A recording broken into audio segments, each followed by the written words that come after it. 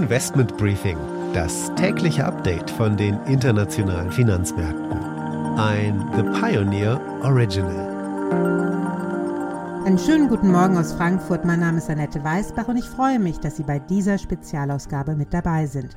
Gemeinsam mit Ihnen möchte ich auf die deutsch-amerikanischen Wirtschaftsbeziehungen schauen, jetzt wo beide Länder unter einer neuen Regierung stehen. Fast auf den Tag genau, ein Jahr ist US-Präsident Joe Biden im Amt. Die politischen Beziehungen zu Deutschland haben sich seitdem wie erwartet wieder normalisiert. Aber was macht die Wirtschaft? Wie sieht es mit den Herausforderungen der US-Unternehmen in Deutschland aus?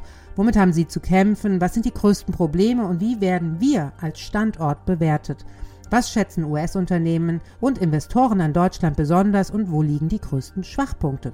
Darüber spreche ich mit Simone Menne, Präsidentin der American Chamber of Commerce in Germany, kurz AmCham, sozusagen die deutsch-amerikanische Handelskammer.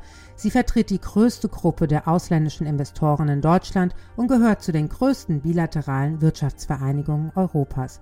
Was hiervon an Einschätzungen und Warnungen kommt, hat demnach Gewicht. Es lohnt sich also zuzuhören.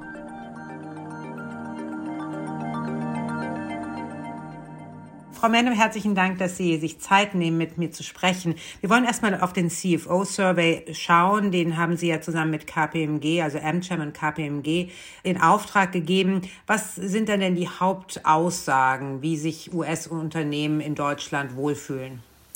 Also die wichtigste Botschaft ist, denke ich, dass sich US-Unternehmen in Deutschland wohlfühlen und dass wir eine sehr stabile Beziehung haben auf dem Transatlantik, trotz aller Unwägbarkeiten. Nichtsdestotrotz gibt es natürlich auch positive und negative Besonderheiten, die in dem Survey angesprochen wurden. Die komplette Ausgabe hören Sie als Teil unserer Pionierfamilie. Ihre Unterstützung ermöglicht unabhängigen, werbefreien Journalismus. Alle Informationen dazu finden Sie auf unserer Webseite thepioneer.de. Ich würde mich freuen, wenn Sie mit an Bord kommen.